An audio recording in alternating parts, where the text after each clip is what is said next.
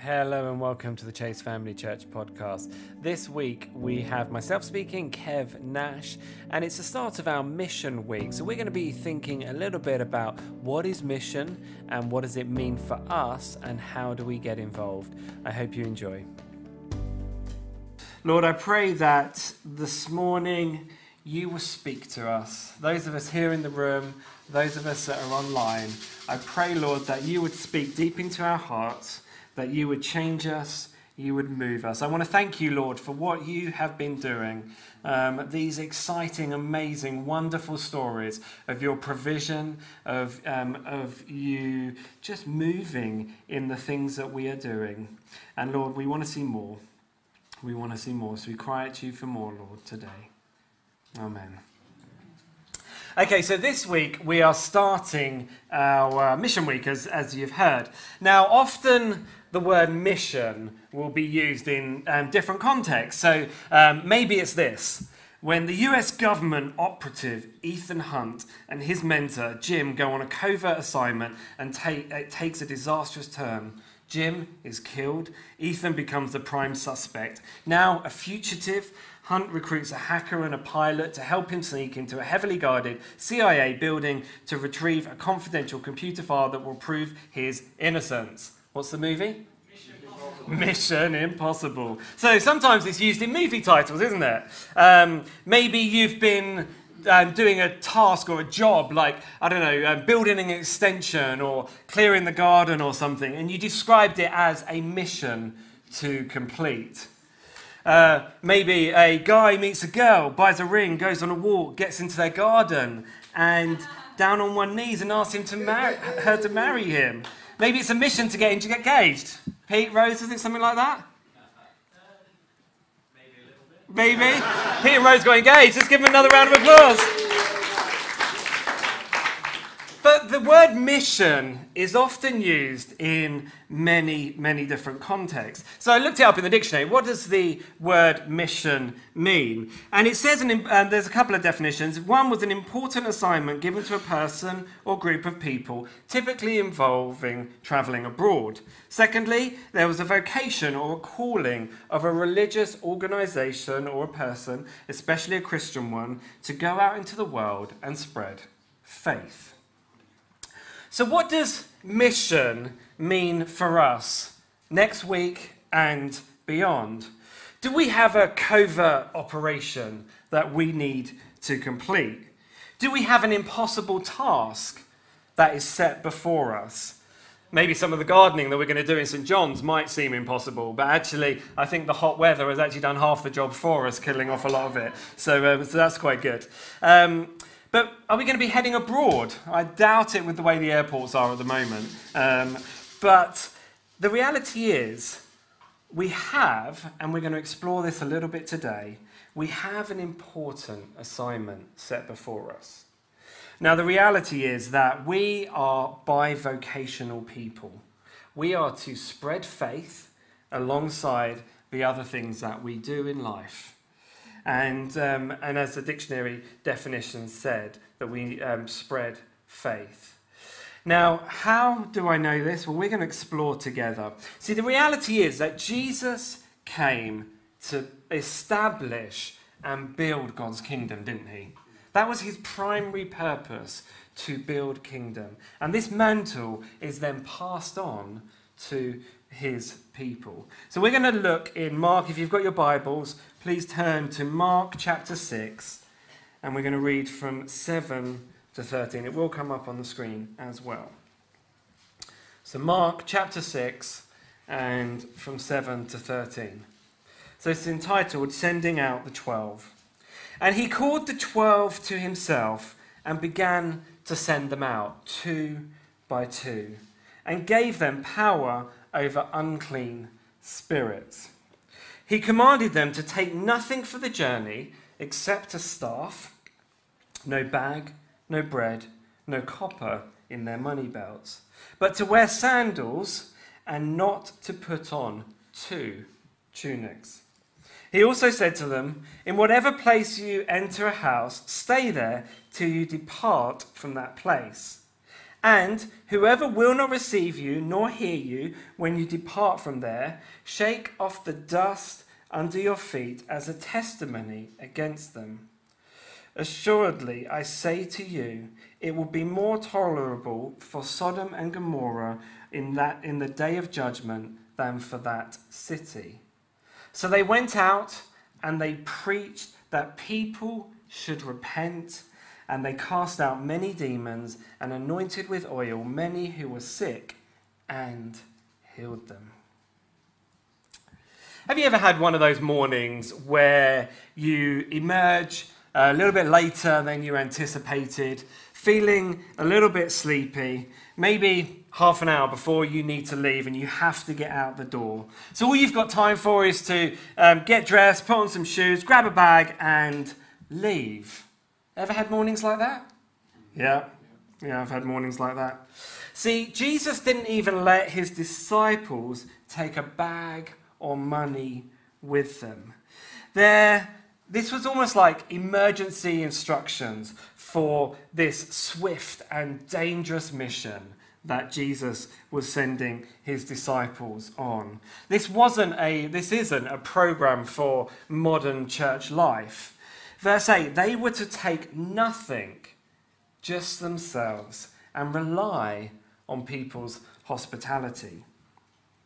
Now, there is some similarities between what the disciples must have looked like on their way. So they were traveling from town to town, from city to city, with literally nothing with them. I think if we were going on trips like that, we would want to take things with us, wouldn't we? And I'm sure they did too. But Jesus said, no, don't take anything with you and rely on the hospitality of the places that you go to. Now, there probably would have been similarities, as I say, to what they looked like and the way that they appeared to some wandering philosophers of the day. There were a few reports of people that would wander around the towns and cities, and they would beg and they would teach people. They would often teach stark and shocking things, and things that people just didn't really understand or want to hear. They taught that the world in all its glamour and show was fake, and that people shouldn't pay any more attention to it. And these people that wandered, they were called cynics. And it was because of the Greek word synon that they got this name, cynics. And it meant dog. Now, dogs in those days would have been more kind of vermin than family pets. And they had a reputation for barking at the rich people and the respectable people. So some people, they would have potentially seen Jesus' disciples walking in, and they would have thought, there they are, the cynics, coming to tell us, because they had nothing with them. They weren't the normal travellers. But soon they would have learned there was something very different between Jesus' disciples and these cynics. See, these similarities were only very skin deep. See, the cynics, they didn't cast out demons. They didn't tell people to repent. They didn't see people healed. Yet Jesus' disciples saw these things. But Mark makes it really plain in his gospel that when they go into that area, that they are to bring the signs and wonders of God's kingdom. And this is where we start to see God's kingdom breaking through even more in the signs and wonders and the repentance of the people. See, the reality is that this was an urgent mission that they were on. They were heading towards the almost the pinnacle of Jesus' ministry, where he died on the cross. And they had to get out there and start telling people about the things of the kingdom, the things that were to come. And they were to rely totally on people's hospitality and focus on the task at hand. See, they were sent out as these heralds of the kingdom. They were to warn people about the things that were to happen. The cynics didn't think anything new was going to happen. So they would never have said anything like that. They just wanted people to not be so in the world. And they were to tell everyone that they should get ready for what Jesus was about to do. So getting ready, verse 12, meant that they preached repentance. Isn't that what we've done today? We've shared the communion. We've thought about those things in our lives we need to repent of. And we've thought about what Jesus has done on the cross as we shared the bread and the wine. It wasn't just saying sorry for maybe particular sin. It was the repentance that changes our outlook on life, changes the way that we go and the things that we do. See, Jesus' agenda left no room for compromise, no time to waste. Jesus anticipated that some people wouldn't welcome him, that the disciples would go to a place and they would actually actively reject the message. Because the reality is, and for us, there are always some people that would rather stay sick than face the challenges of a new life or a new outlook. And that's sad, isn't it? Where we can offer such hope and such change for people. Coming to the Lord doesn't mean that we'll be perfect, does it? But it means that we change, and slowly things start to change in our lives. So the disciples were in that moment to respond with this symbolic action. They were to wipe the dust from their feet, showing that they were dusting off themselves from those people. There was no time to waste. The way that Mark writes his gospel is almost this breathless gospel that has to get through what is happening. And we see this almost urgency in the breathlessness of this mission. See, if people won't have it, there's no time to lose. We dust off our feet and we move on to the next person, on to the next place. And the reality is, woe to those who miss their chance. That's what it's saying. See, Jesus' sharing of his urgent mission with the 12 was not then, it wasn't Jesus actually saying, do you know what, I'm done. I'm just going to delegate. And I'm going to send out the 12 instead of myself. He wasn't just taking his leadership and using it for delegation. He was using it to expand the kingdom quickly. I'm sure that Jesus was delegating at the same time, but it wasn't because he wanted to get out of it. And there was this symbolic thing of the 12 going out. And it would have been symbolic for Israel as well. Of God's urgent timetable. There would have been an understanding in the history of this for Israel. See, the world's history was rushing towards this massive climax, the event of the cross. And it was this big showdown that was about to happen, and Israel needed, and the world needed to be ready for it. So off go the 12. There they are, symbolic of God's renewed people, symbolic of the 12 tribes of Israel, driving out evil before them, awakening memories in people, maybe of the old prophecies that they had once known, and seeing the sick be healed and God's kingdom come and break through in those moments. See, Jesus, it seemed, was doing three things. He was gathering support in this. He was giving as many as possible a chance to repent before the great moment came, and he was preparing the ground for a very different work that would take place in the almost aftermath of this, what seemed a catastrophe on the cross. But we know that there was victory in that, don't we? Yeah. We sung that today, didn't we? Isn't that amazing? Absolutely. Singing of the victory of the cross. Excuse me. So what does this passage mean for us today? Well, I don't think that we have to copy exactly what Jesus did, his instructions to his followers, because I think actually these were for a specific time, place and purpose. But we can't also think that this is completely irrelevant for us in today's time. So in this passage, time was of the essence. Jesus' death was coming and people needed to know about the kingdom. Now, I'm not saying that we need to panic and we need to rush around and get things done as quick as possible. But the reality is we are living with the return of Jesus imminently, aren't we? Some would say we're living in the end times in the end days. Now, we don't know the hour or the time when Jesus will return. We read that in the Bible. But it could be very soon. So actually, there should be an urgency in what we do, because we do not know the time or the hour of when Jesus will return to judge the earth. So there is some urgency. Now, we need to learn and we need to hear passages like this, and we need to respond obediently.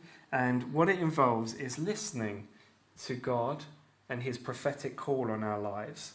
And we need to also be listening to the pain of the world and what is happening around us. And the reality is that as we see the pain of the world and we listen to the prophetic call of God, at the point where these two intersect, that's where we see mission come.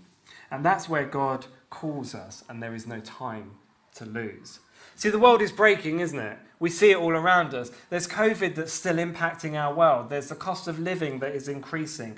There is people struggling to feed their families. There are people that are lonely, hurting, in pain, need healing. All these things are the reality of what we see in the world. Yet when we listen to God and we hear his prophetic voice speaking, and those two collide, that's where we see, as I said, mission.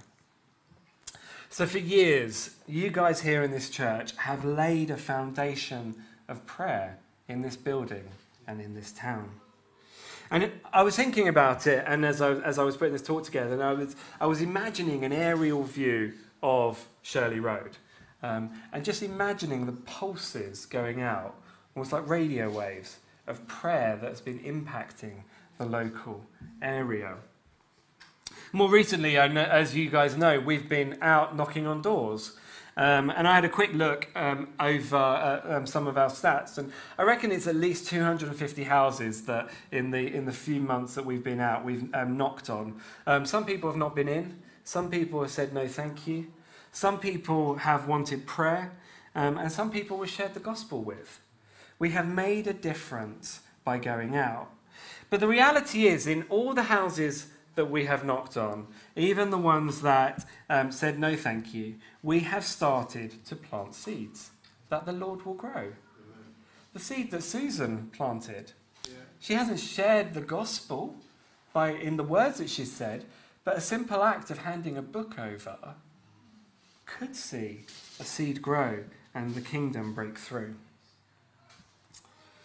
Some people have been unwell. Some people have had long-term health conditions that we've been able to pray with them, and we've been able to love them and show them how much Jesus loves them. Some people we call back to each and every week, and we just check in on them. And we, again, extend that love of Jesus. See, friends, this is the pain of the world that we are seeing as we knock on the doors.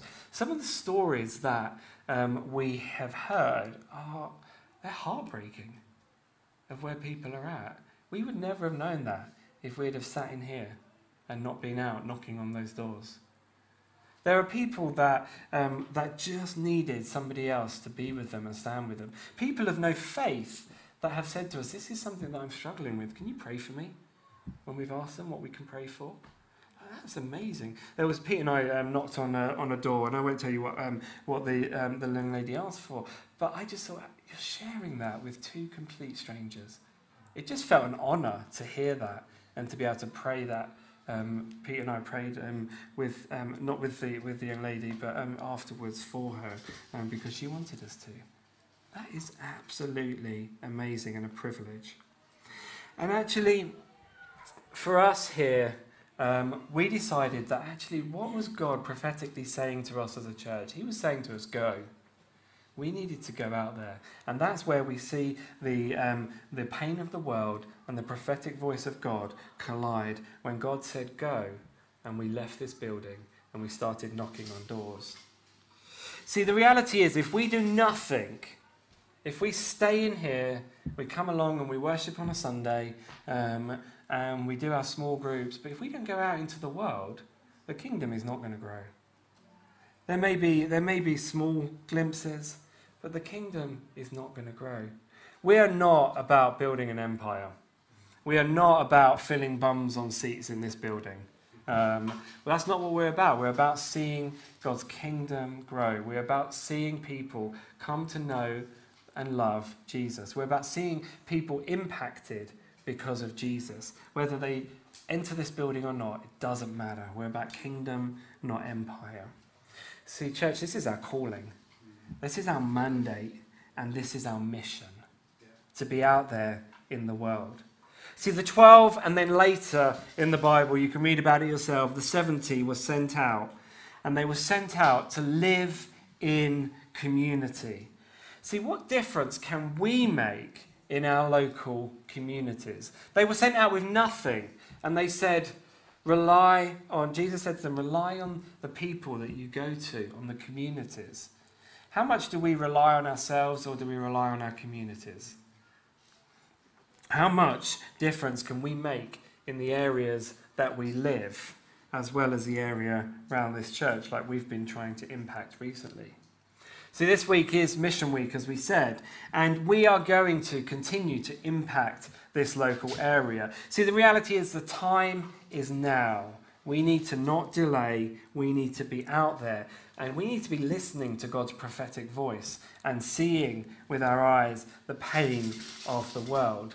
See, over this week, Martin's already explained it. We're going to have training sessions. We're going to have times when on Monday afternoon, when we're walking the streets and we're praying, we're laying that foundation. We're saying, God, what are you going to do this week as we're out and we're talking to people about you? We're going to worship, and we are going to go out. And none of us, I would say, on team that have been door knocking, felt massively confident to begin with. Like, I still sometimes, I'm like, oh Lord, it's another day, it's another time to go door knocking. What's it going to be like? And I think for me, the massive worry is rejection. We all hate rejection, don't we? And what I don't want is for somebody to have a go at me, and somebody to not want to talk to me or engage with me or be mean to me. But I haven't seen that.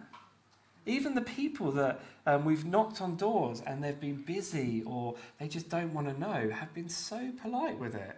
It's like, no thanks. And that's it. And I think the few times that that has happened versus the reality of the impact that we have made, they don't weigh up. So for me, I have to put aside that potential rejection, and I have to embrace what God is going to do. And for me, and we've been taught this with Rob as well, in those moments where somebody says no, that's all right, we just dust our feet off and we move on. We move on to the next person. See, what I love is that we can be expectant of what God is going to do. We know that God will move and God will make a difference. And we know that the kingdom will break through. Church, are you expectant with me? Are you? So we're not going to send out anybody on their own. We're not going to ask people to do things that they're uncomfortable with. Or maybe a little bit uncomfortable is okay. But Jesus moves us into uncomfortable areas to see us grow and to see his kingdom come. And I think that's okay. He can do that. See, Jesus spent time training his disciples, didn't he? If you read the early parts of the gospel, you see all those times when he's training and asking, and the disciples are asking questions, and he's teaching them. He equipped them. And that is part of what we have done for this mission week. We have put aside time when we are going to train, we are going to equip as a team each other. But what is most important and exciting is if you look at verse 7 with me.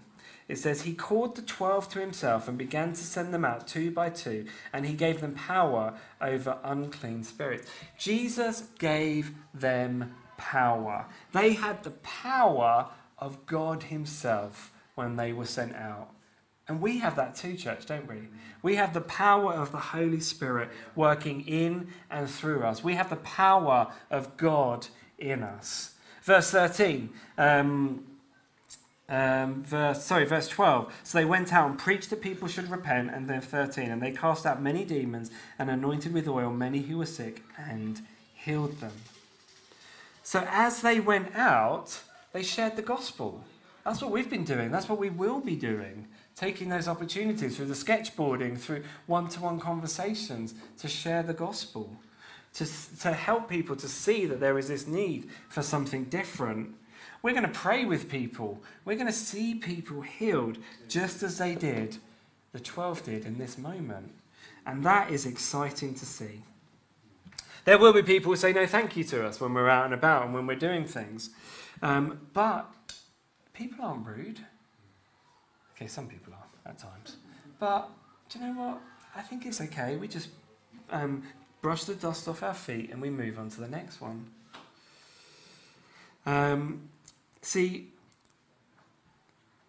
those people that do that, that say no, they've made their choice. And we can't change that. But even by us approaching that person and talking to them, I still believe that's a seed planted. What if that person then reflects and thinks, what if there is more? We never know. Even a rejection can bring the kingdom. So you may be sitting there thinking, I don't have time, I'm not a missionary, this isn't for me, I don't have experience, it's not my thing, nothing I can say will change your thoughts. But what I'm asking is for us to allow the Lord to speak into our hearts. So when Martin first said that we were going to go door knocking, I was like, shall I just start to draft my letter of resignation right now? Is this it? Are we done? But actually, as I prayed about it, as much as I had that reservation within me, I felt the Lord say, do you know what, this is your calling. This is your mandate, this is your mission, to go out into the world and make a difference.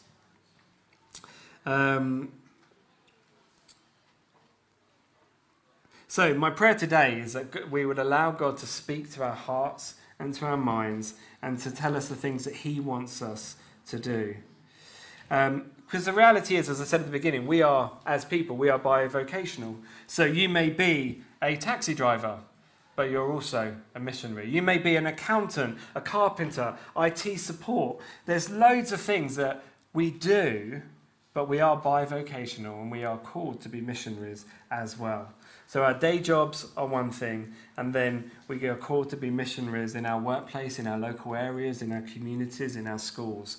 Everywhere we go, we are called to be missionaries. We have a great commission. We have a mandate. We have a calling. We have a mission to share Jesus with people. What I want us to do is I want us to hold this in mind, and I want us to just spend some time listening to what God is saying to us. Because again, as I said, we have this reality that we have the pain of the world, and as the pain of the world collides with the prophetic voice of God, that's where we see mission. So what I want us to do, church, is today, for the next bit of the time together, I want us to worship. I want us to listen to the voice of God. And I want us to then share those things that we feel God is saying. Now, it may not be, it may not be that there is like a big thing that you have to say. Maybe, do you know what, you feel the Lord is saying a colour or you see a picture of a guy in a hat or something. I don't know what it is, but it may be something small and you think is insignificant. But what I want you to do is come up and share it.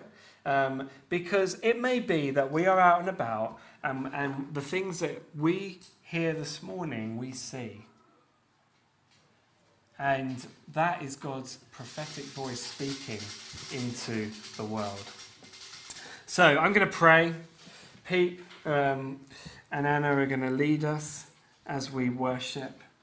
And then there'll be, maybe we'll do a song and then we'll just wait and see what the Lord says. Is that cool? Okay. Church, why don't we stand? We hope you found that encouraging and inspiring. If you go to Sunday the 24th of July's video on YouTube, you'll be able to see the testimonies and the encouraging stories from people in church. So do head over to YouTube and check that out.